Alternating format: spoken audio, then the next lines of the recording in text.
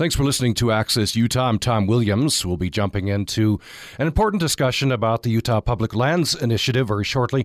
I wanted to just wrap up yesterday's program. We had a comment come in I wanted to get to you.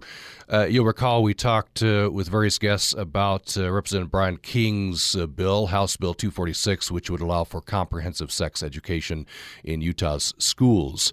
And during the program, we had a call from Sherry in St. George, who said that she has encountered some LDS kids in her area that she says thinks it's not sex unless there's penetration. She points out you can get STDs from all sexual activity. And so with that as background, we got this email from Brett. He said, just wanted to make sure somewhere it was stated that in absolutely no way does the LDS Church teach that anything but penetration is okay. I feel that the listener's comment from today's show concerning this idea could have been very misleading to others listening. The doctrine is, according to Brett, that you should never touch the private parts of another person before you are married. And on top of that, that sexual touching between a married couple should be consensual. There are a multitude of statements, talks, and videos regarding this subject found at lds.org. Thanks. And he signs it, Brett. So thanks for that, Brett. I did endeavor to make the LDS Church's position clear, but appreciate that follow-up from you.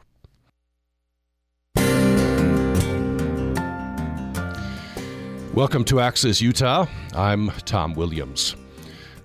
In what they characterized as a sweeping gesture of compromise, Representatives Bishop and Jason Chaffetz unveiled their plan to resolve decades of deadlock over how eastern Utah's public lands are managed, even as environmental and tribal groups declared the proposal dead on arrival and a shameless giveaway to oil and gas interests. The bill would set aside special landscapes like Cedar Mesa, Rafael, Swell, and Labyrinth Canyon, while expediting mineral development in areas deemed less worthy of protection. That's according to a recent article from the Salt Lake Tribune. Today on the program, we're going to explore the Utah Public Lands Initiative. It's 3 years in the development and is, according to the offices of Representatives Bishop and Chaffetz, rooted in the belief that conservation and economic development can coexist and make Utah a better place to live, work, and visit. Some environmental groups are skeptical. We're going to be talking later in the program with Representatives Bishop and Chaffetz. We'll also be talking with David Garbett with the Southern Utah Wilderness Alliance, and we'll be talking with several representatives from the Bears Ears Intertribal Coalition. We hope to hear from you as well. We already have 4 or 5 emails before the program even began. We'd love to have you get your viewpoint in, your question, and you can do that at 1-800-826-1495 or upraccess@gmail.com. We bring in right now John Kovash, UPR's Moab correspondent, who's been doing some extensive reporting on this issue. John, thanks for taking the time to be with us. Good morning, Tom. Appreciate you being with us. This is a hot topic. I'm guessing you've been hearing a lot about it in the Moab area. I wonder, we're going to go to Representative Bishop here pretty soon. This can get pretty confusing. Maybe if you could set out for us in brief terms what the PLI would do. Well, for starters, it's important to understand for a lot of people in Utah that this is all basically on the eastern side of Utah. It was 7 counties chose to buy in to this process, and they're all on the east side, ranging from way at the north, from Daggett clear down to San Juan, where all the action is moving to. And so anyway, it's been reported what a bad reception this first draft has gotten from environmental groups in the tribes. But this was proposed 3 years ago primarily with the idea that we must have more certainty about use of these public lands and the assumption that everybody wanted certainty sooner rather than later about whether a given piece of land is wilderness or oil rigs. And the environmental groups have until now gone along with this, and now they're along with the tribes and pretty much running away from it and regrouping behind the Bears Ears proposal, which we'll get a lot more into. but they did, the Canyonlands, Greater Canyonlands was the big issue, and then that faded away as Sua has explained. They didn't want to be dealing with two competing proposals, and Bears Ears, in a lot of ways, it overlaps a lot of what Greater Canyonlands would have been, and the tribes have a lot of clout and are attracting new areas of support, making them a formidable force in this whole thing. And you're seeing a historically new coalition between the environmentalists and the tribes, who have been very active, going back to about 6 years as far as leading up to this Bears Ears proposal. The PLI draft proposed more than 4 million acres of new wilderness and NCA, national conservation areas, new wild and scenic rivers, and some other things. The substantial reaction from the green side was it just had too many loopholes that ends up expanding motorized use, grazing, oil and gas, and hard release of wilderness study areas, locks in roads, and just a lot of things that were just deal breakers. Not to mention, all along it's had the clause that the Antiquities Act shall not be exercised in Utah. So that's kind of where we've gotten to. The when you'll hear a lot more about the Bears Ears proposal, which is when they speak, a very unique concept of co-management of public lands by the tribes and the federal agencies would co-manage it. They talk about how they would, in addition to Western science, they would inject what they're calling traditional knowledge into the management of an area that has been called what they're calling the most ecologically intact region in the lower 48 states. It's a pretty special area. John, sorry, appreciate your explanation. We do have Representative Bishop on the line. Wanted to get to him as quick as we could here. Representative Rob Bishop is joining us. Representative, thank you for taking the time. Appreciate you joining us. Oh, thank you for the invitation. So this is at least a 3-year process. This is you're calling this a draft of the Public Lands Initiative. So I guess the first question is, how do you characterize the Public Lands Initiative in terms of the whole sweep of this debate that's been going on for decades? Your hope is that this would conclude that debate, at least for those counties? Well, yeah, it has to move forward in some particular way to provide some kind of certainty of where people will be able to recreate in the future, some certainty of what is or is not going to be conserved, and also some certainty where there can be economic development so that counties will know how to zone, businesses will know where they can invest, and that will be the continuation of where the jobs will come in the future. And plus, I think we've tried to throw in here some solution to long-standing problem areas, as well as some innovative approaches that will give us some ways of doing things differently in the future. And as I said in here, everyone gets something, I think, in which they can be very proud and happy they've won something. Everyone will complain about something. But if I have to try and solve the rancorous problems of the past based on the precedents of the past, it's never going to happen. We've got to think differently. We've got to break some barriers, come up with some kind of compromises. I think we've attempted to do that.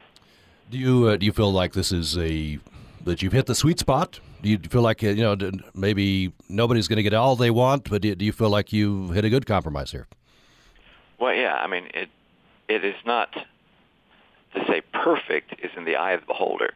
So it may not be what I actually wanted when we started this process, but I think in the scope of things, everyone wins something out of this process, and this would help bring finality. Now, I have to admit, there's some groups that I don't think want finality out there, But if you actually want to solve the problem and move forward, you got to make some of these decisions. And I think we did that. I want to give our listeners a chance to interact with Representative Bishop. First up is Tom in Vernal, who has called us. By the way, you can call it 1-800-826-1495 on this important issue. We're devoting the entire hour, perhaps over the top of the hour as well, to this. Tom in Vernal, go ahead with your question or comment. Yes, thank you. I hear people say that we're going to do a better job of managing this land than the Forest Service or the Park Service, the BLM. And to me, manage means that you respond to changing conditions. Well, in every one of the public lands initiatives, new designations, the special landscapes, the 4 million acres that were formerly referred to, wilderness, national conservation area, special management area, the level of grazing is locked in at the current level, and it would literally take an act of Congress to revisit the grazing level. That's 1/4 of all the public lands in the 7 eastern counties that you're giving unchangeable grazing levels. So I would like to hear someone explain to me why that is enlightened scientific management. That kind of certainty is not scientific. Thanks, Tom. Appreciate that. Congressman, how do you respond to that? Well, actually, the problem is that we're developing here is there has to be some kind of ability to make sure that there will be a marketable commodity in the future. So when we're saying regardless of what circumstances may happen in the future, is that you're not going to be arbitrarily lowering that number without having at least some proof that there is a valuable reason for doing that. And the simple problem we have right now is that there's too many areas where the AUMs or other grazing rights have been taken away, and they've been done pretty arbitrarily and pretty capriciously without that force that has to be there. And it deals with some of the other areas we're talking about here. When we have management plans that we come up with, we are trying to make sure that these management plans are viable. So if there's an advisory board, the advisory board can only after advice. But what we're insisting is that the land managing agencies, if they're not going to take that advice, they have to come back to Congress and explain why that takes place. The same way with the grazing provisions we put in there.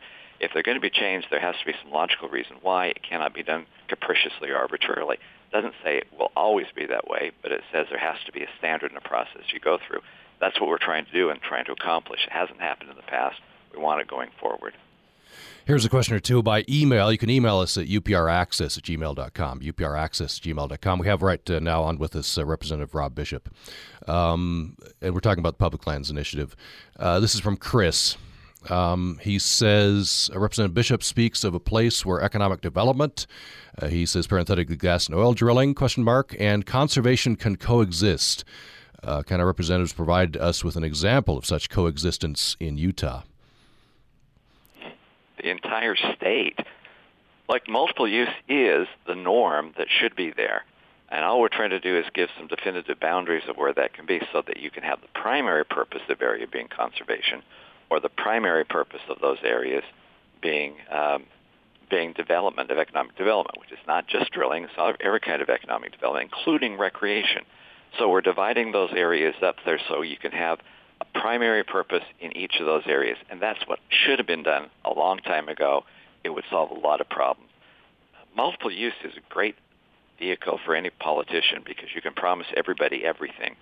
But at some time, you've got to have a certain statement that there has to be, even if you're going to have multiple use, you have to have some primary purpose for it, and that's exactly what we're attempting to do here. It's just a logical way of dividing up the lines, and there have to be some boundaries. So that's what everyone kept talking about. That's what everyone said they want. I'm amazed that people are now saying, well, why are you doing that? That is only the logical way of trying to solve these problems going in the future, saying in which areas will this be the primary purpose? Congressman, I have with me our Moab correspondent, John Kovas. John, I wonder if you have a question for the Congressman. Well, one question, there was the tribes have complained that this process has been too focused on the county commissioners and looking at each county individually. And there was a recent Salt Lake Tribune editorial that endorsed that idea that was kind of one of the problems with the process. And then you have the recent news that there was a Colorado College poll that 2 out of 3 people in Utah support the Bears Ears, despite the fact that they were quite frozen out of the process in San Juan County. And so has this become out of step with public opinion, I guess, was the question. No, every group thinks that the other groups have had too much influence in it, and the answer is no, it's been kind of a balanced effort everywhere else. And when we were doing it, I do admit we have given preference to those who are in Utah, who live here, who want to have some kind of say in that, especially when some of the coalitions and some of the groups really who are giving the greatest amount of complaints do not have any residents in the state of Utah. So I'm looking forward to that. But there also has to be an element of practicality in here. Some of the proposals that groups outside of the state of Utah have insisted that we implement and superimpose on Utah simply are impractical and cannot be done. So we're trying to look at those things in a balanced approach. So when we came with the Bears Ear proposal, for example, we took the input that came from the Native Americans who actually live in Utah, those who have elected positions who live in Utah, the chapters in Utah, and we started to look at how best we could deal with their native customs and the purposes for which they want to have some kind of say in the land. We also came up with a way of actually giving them input in the future that is legal. Some of the provisions that other groups from outside wanted to give us a land management proposal that is totally irrational and would probably be unconstitutional. Congressman, here's an email from Robert. I believe he's directing this to you. He says, how can conservationists take the PLI seriously as a good faith balanced effort when you have stated that your short-term strategy is to pass PLI to codify grazing rights and open up energy development in rural counties? Then he puts a little doubt in my mind. Opening up anything that isn't already there. Okay. What we're trying to do is come up with what is the logical use of the land as it exists right now.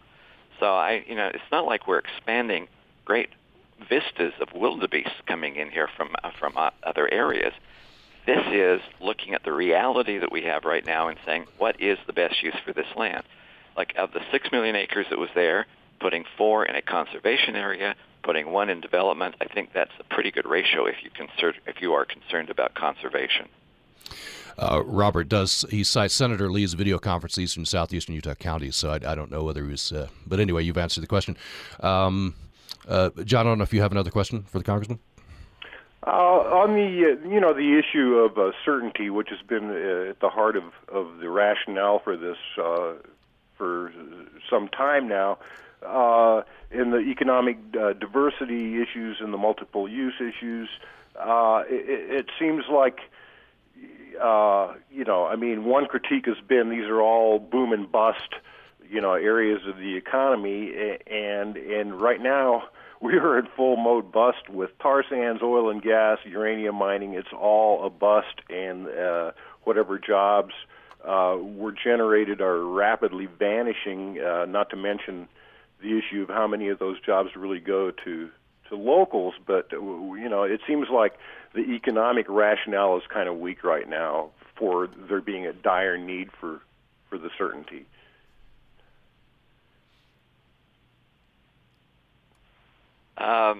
Was that a question?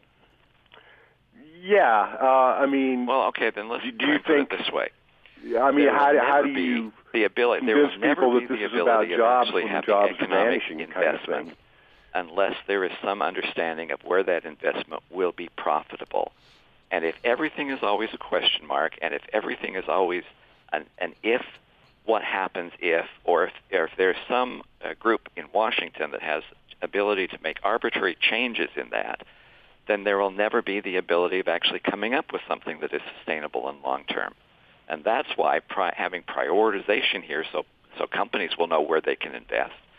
But it's not just the companies that know where they can invest. It's so where recreators know where they can go. We have had the experience of too often of having recreation opportunities that are arbitrarily taken away.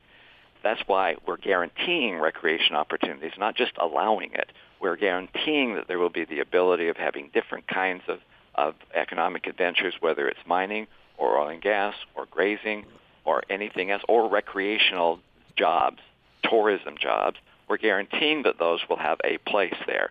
And that's where the guarantee becomes important. If you can't guarantee that, you can't guarantee anything, and that stagnates the opportunity of actually having any long-term or serious investment coming from the private sector. And that's why that's so important for people who live out there. There has to be, that's the certainty we're talking about, and not just in oil and gas, but we're talking about in every kind of economic adventure, including tourism and including recreation.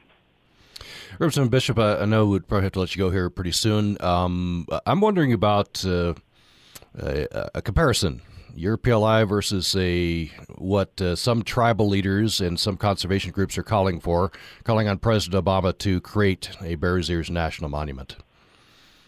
And so a comparison there, I assume you feel the PLI is superior. Of course it's superior. First of all, the genesis of our idea came from those people who are living in Utah. It's what they ask. Conservation gives much more flexibility for maintaining the kind of cultural traditions and traditional activities that they want to maintain on that particular piece of land. A monument status superimposes something that guarantees conflict in the future, as we have had in past. Our efforts have come with public input. I'm sorry, the monument, if a monument is going to be designated by the president by law, he cannot have any kind of input. As soon as he does input, then it triggers an NEPA process. So it's got to be something you superimpose on everybody else. Some of the proposals I've heard from groups who are outside of Utah, quite frankly, their management proposals simply are not workable. It could not be done in statute form. It may sound wonderful, but it violates constitutional provisions that we have, as well as just the logic. You cannot have a shared management if somebody else has the jurisdiction of it. And we've tried to solve all those problems in the way we create a management board that would give recommendations, and we would insist that those recommendations, if not followed, and there is good reason for it, they have to come back to Congress and tell us why they were not followed. So there is some kind of accountability and some kind of flexibility that you have in this process. So what we have done is far superior to any other proposal I've heard from groups that are outside of Utah that want a monument superimposed. The conservation is what the Native Americans who actually live in that area originally proposed to us. It is how we have been working it through. It is the kind that they already have told us they prefer it over a monument designation. There are groups outside of Utah that are proposing the monument process, and what they're proposing just flat out won't work. Representative Bishop, finally, I believe you have a venue where people can comment. So how do people comment on the PLI? Yes, it is utahpli.com. There's a provision that anyone can have those type of inputs in there.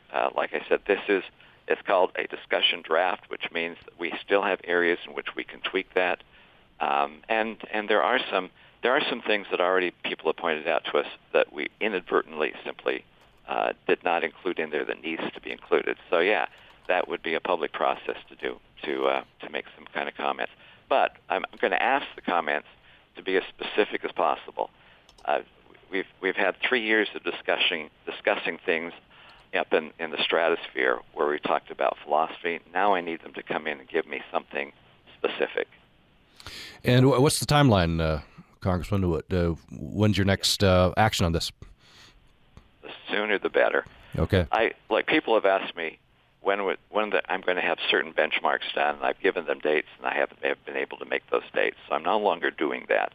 I'm saying soon, and soon in the matter of weeks, as opposed to soon in the concept of months. Representative Rob Bishop is one of the authors of or has initiated this process, the Public Lands Initiative, Utah Public Lands Initiative, and has been talking about it with us on Utah Public Radio, Access Utah today. Congressman, thank you so much. Thank you. Coming up shortly, we're going to talk with Congressman Jason Chaffetz. Later in the program, we'll have David Garbett with the Southern Utah Wilderness Alliance. And at the end of the program, we will have tribal leaders from the Bears Ears Intertribal Coalition. All along the way, we want your comments and questions on this important issue at upraccess@gmail.com, upraccess@gmail.com. Or to 1-800-826-1495, 1-800-826-1495. We got this in just recently from Doug. He says, why is the PLI necessary when the state plans to spend $14 million in legal fees to obtain ownership of all public lands in Utah? Doug's comment, thanks for that. And you'll hear me ask Congressman Chaffetz in our interview coming up shortly. Before we go to that break, I'm joined by UPR's Moab correspondent, John Kovash. I wonder just anything that you heard from the congressman, anything new there?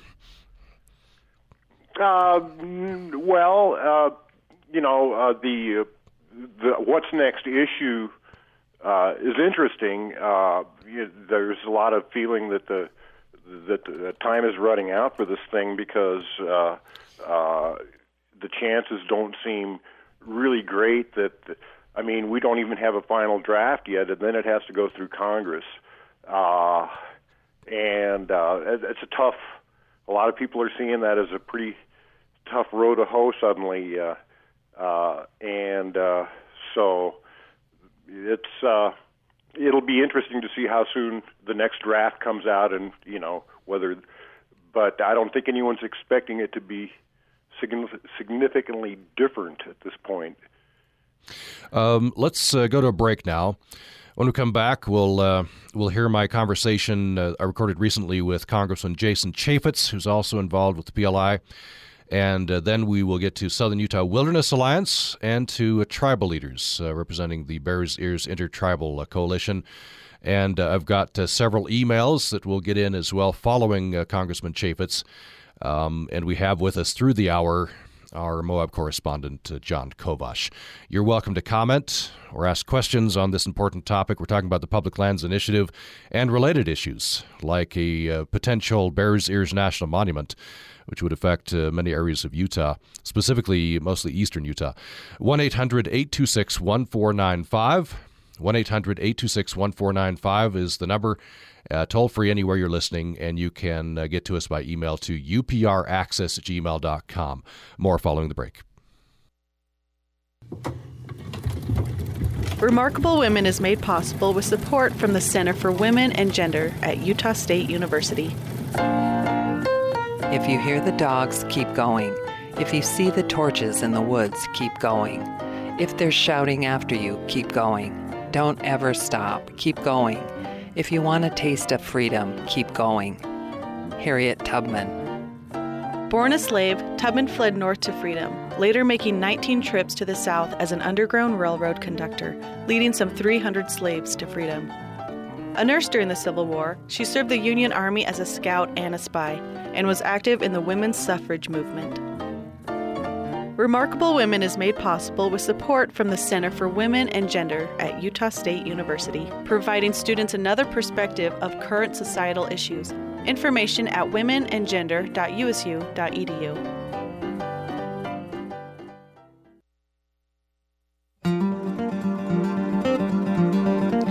Thanks for listening to Access Utah today. I'm Tom Williams. I'm joined by our UPR Moab correspondent, John Kovash, who's been doing extensive reporting on this. And the this that I'm referring to is the Public Lands Initiative, Utah Public Lands Initiative, being proposed by Representatives Rob Bishop and Jason Chaffetz. As the Tribune put it, they characterized their plans as a sweeping gesture of compromise. On the other side, environmental tribal groups are declaring the proposal dead on arrival and a shameless giveaway to oil and gas interests. We want to know what you think. We're going to bring in Southern Utah Wilderness Alliance later in the program. Also, some tribal leaders will join us. And John Kovash, as I mentioned, joins us through the hour. Looks like a big response on this. As you might have guessed, we will very likely go over the top of the hour with this. So you can get your question or comment in, but probably best to get it in early. And that is what Lee in Monroe has done. Lee has called us. Lee, glad you called. Go ahead with your question or comment. Well, my comment is that I got to support the guy who just talked a little bit ago. This public land initiative, you've got public lands, and they're actually public lands. If they go to the state, they will no longer be public lands. The state can do whatever they want with that land, and it's not going to have the same access. And I really feel, I said it on a meeting here about a year ago, and they were talking about it, and it really comes down to the dollar. They want that gas and oil lease money, and they've just got the dollar signs rolling up in their eyes. And I don't think they're really looking at what's in the best interest of Utahns. I think that, somebody's got this thing going, and they just want to go forward with it, right or wrong. And they're willing to spend millions rather than to take those same millions and focus it somewhere else to where it could actually do some good on public land. Because the other thing, if they take it over to state doesn't have the resources, they don't have the money, they don't have the infrastructure to take these lands and do anybody any justice. And if they want to complain about the feds running their lands, it really isn't about the feds running the land. I really feel it's about the money. Lee, thanks for your comment. Appreciate that. Okay, thank you. Bye. John, I don't know if are you hearing from, I guess, unscientifically, what you're hearing in the Moab area. Where is public opinion running on this?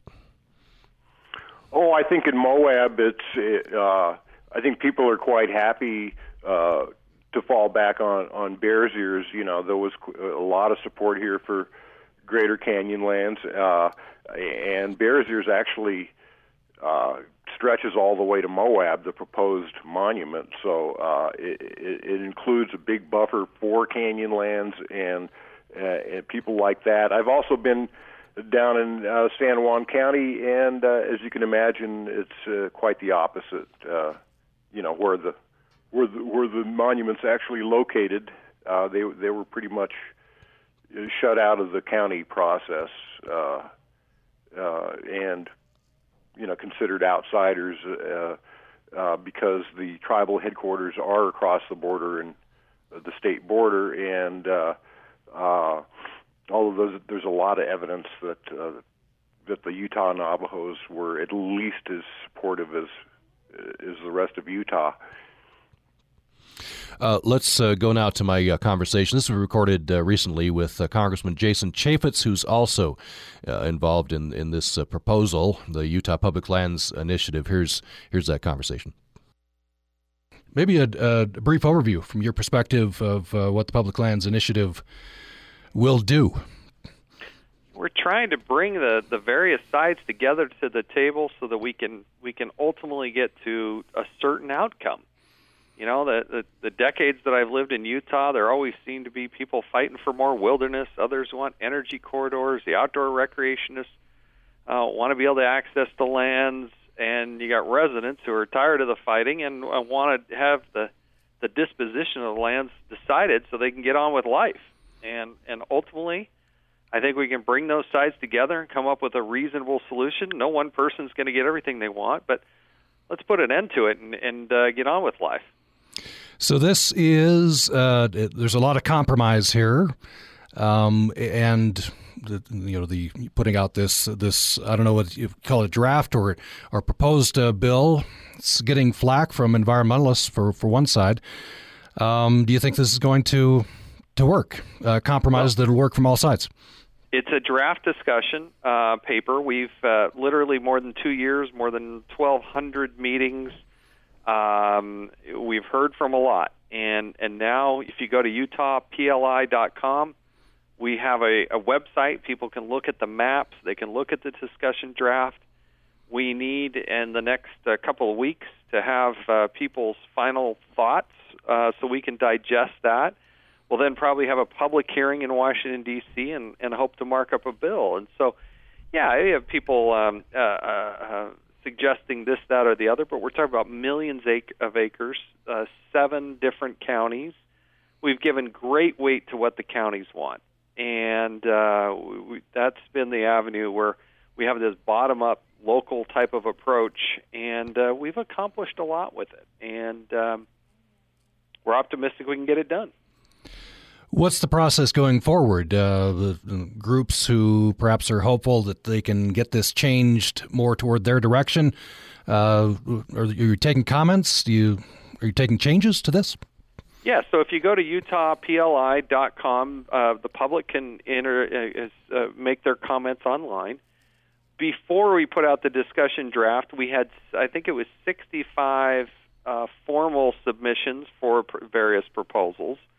And those groups, now that they're digesting what we've taken, we've given some things that they like, some things they don't like, I'm sure, because you do have this tug of war on all sides. But we're going to hear those out, make the best decision we can, and try to build consensus.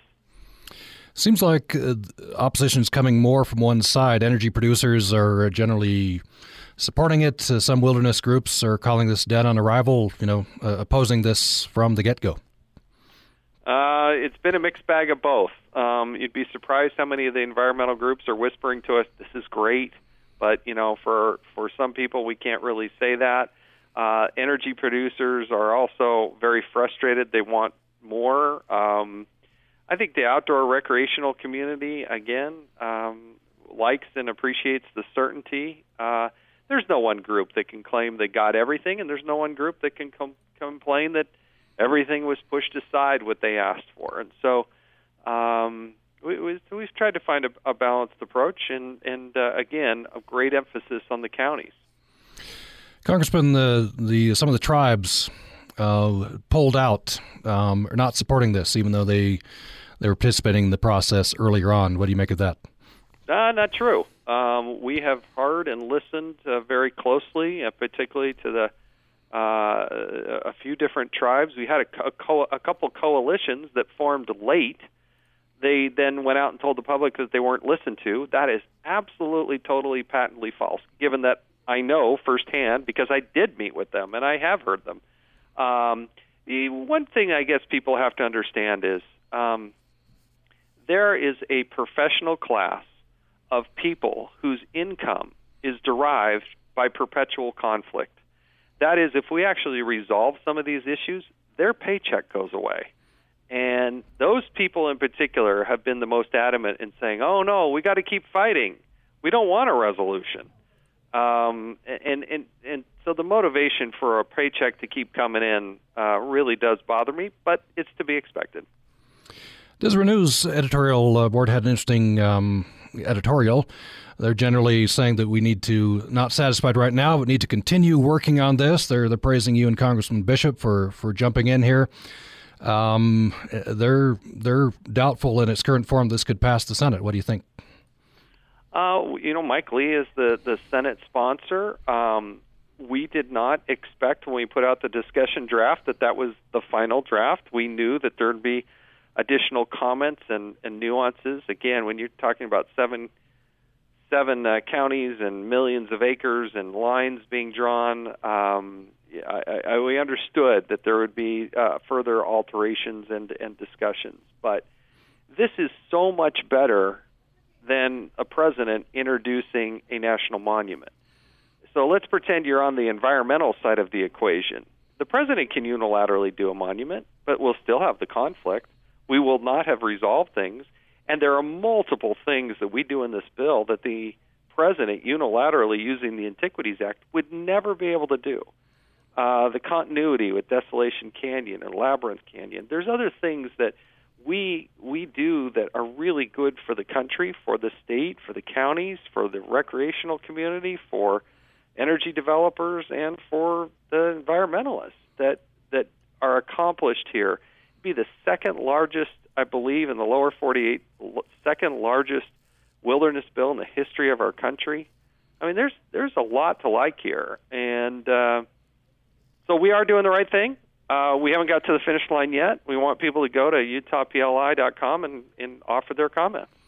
Do you think failure of this bill would result in a higher probability of President Obama declaring a national monument? Probably, and that'd be a real shame if it did, because I think it would set the movement back to develop a long-term solution for many, many years. And environmentalists may say, "Ooh, that would be a great victory," but they're going to hate. They're absolutely going to hate what's going to happen with energy development. It's going to sell our school kids short because, in this land in this bill we have some 300,000+ acres of consolidation of sitla lands, and the counties would be upset. I don't know of any county that would be supportive of this plan. And the Indian tribes, I think, would be the most irate of all. There are some people that say that they want one, but there was just a huge protest down in Window Rock complaining that a monument has been one of the worst disasters for the Native American community.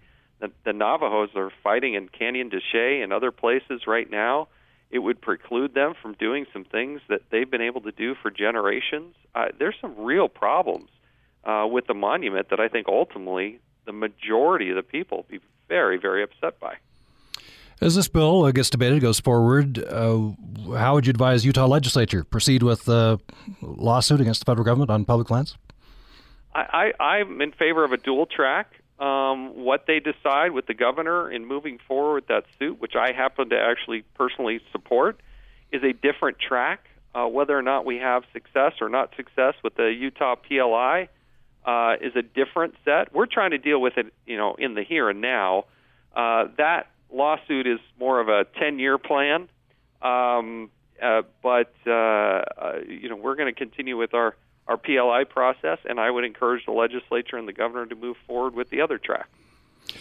Would a compromise, as you're presenting this as your bill, Representative Bishop's bill, and you're on board with it, and I think Representative Stewart, would this and the principles behind it help diffuse the sort of angst that we saw underlying the Oregon standoff? I do. Again, certainty is one of the pillars or one of the goals that we're trying to achieve. If you're a fifth-generation Utahn and you've been out allowed to have your cattle grazing in certain areas and your livelihood's dependent upon that, the idea that a president would unilaterally come in and just change the rules with no public input, that's devastating to people. People get mad and irate. It's not just something that, people in Salt Lake, hear about on the radio or read about in the newspaper. This is their livelihood. This is how they've been able to sustain their families. They love the land. And we got to take care of those people and hear them out. They live down there. And we Utahns, we care about our land. It's beautiful. That's why we live here.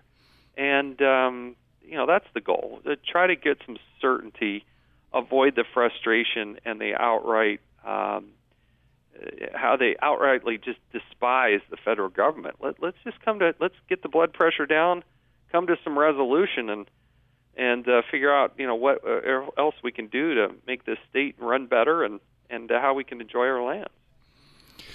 Do you anticipate significant changes to the bill before it proceeds? I don't think there'll be major overhauls. I think there's certain nooks and crannies that we better pay attention to, and I don't want to discount anything. There's parts of the bill you'll see that are blank. We've been working with the Obama administration, the Department of Interior. They've asked us to hold back on certain things so they could provide some input. I take that as a very good sign that we're moving forward, and so. We're not, so we're at the finish line. We're not at the finish line, but this is certainly a big step forward. And again, what's the timeline? What do you? How long for comment? And then when do you proceed?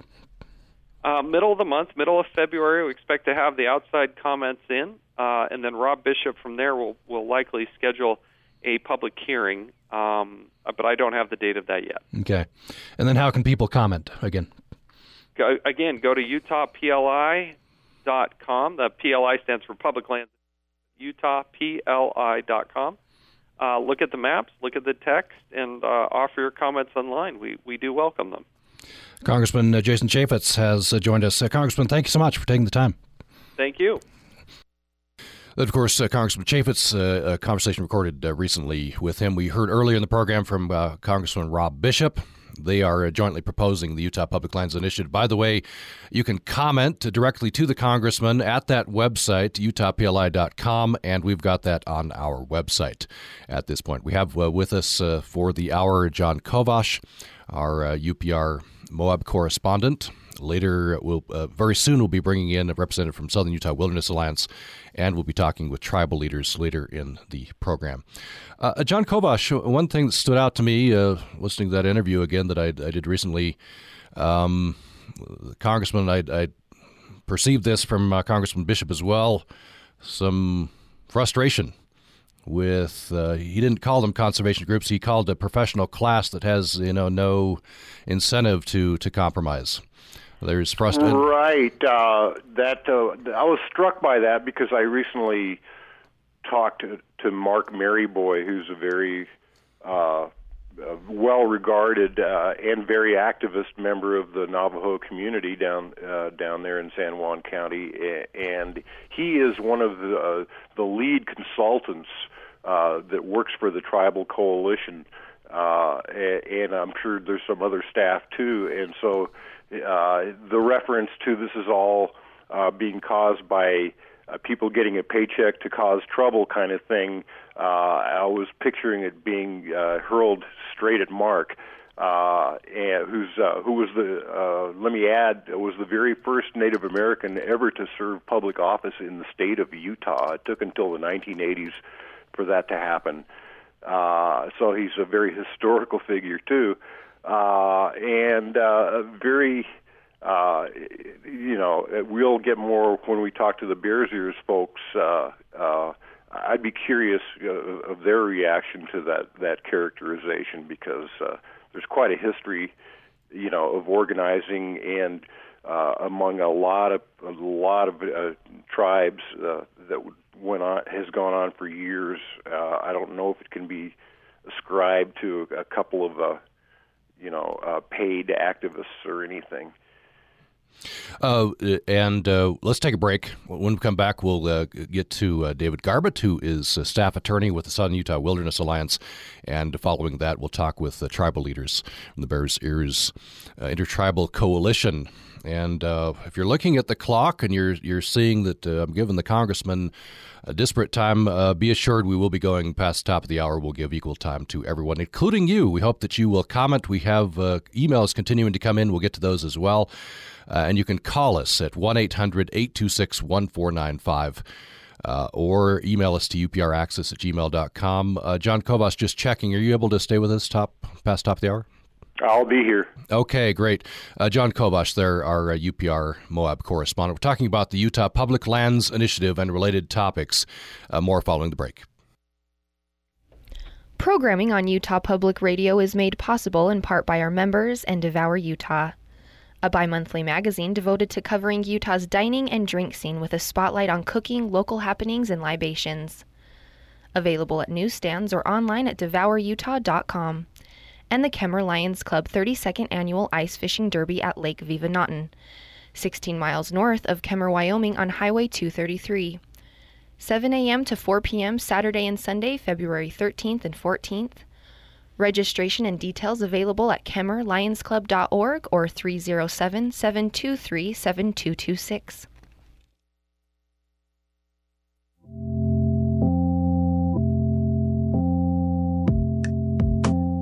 Renewable energy is gaining momentum across the country. But what are your options? You've read about windmills, you've heard about solar panels, but how do you take the next step? Utah Public Radio wants to hear from you. For example, with a small family living in a little outdated apartment in rural Utah, how can you convert to clean energy? Visit upr.org/UPIN, become a source with the Utah Public Insight Network, and submit your questions about renewable energy to UPR. And tell us, what do you want to know?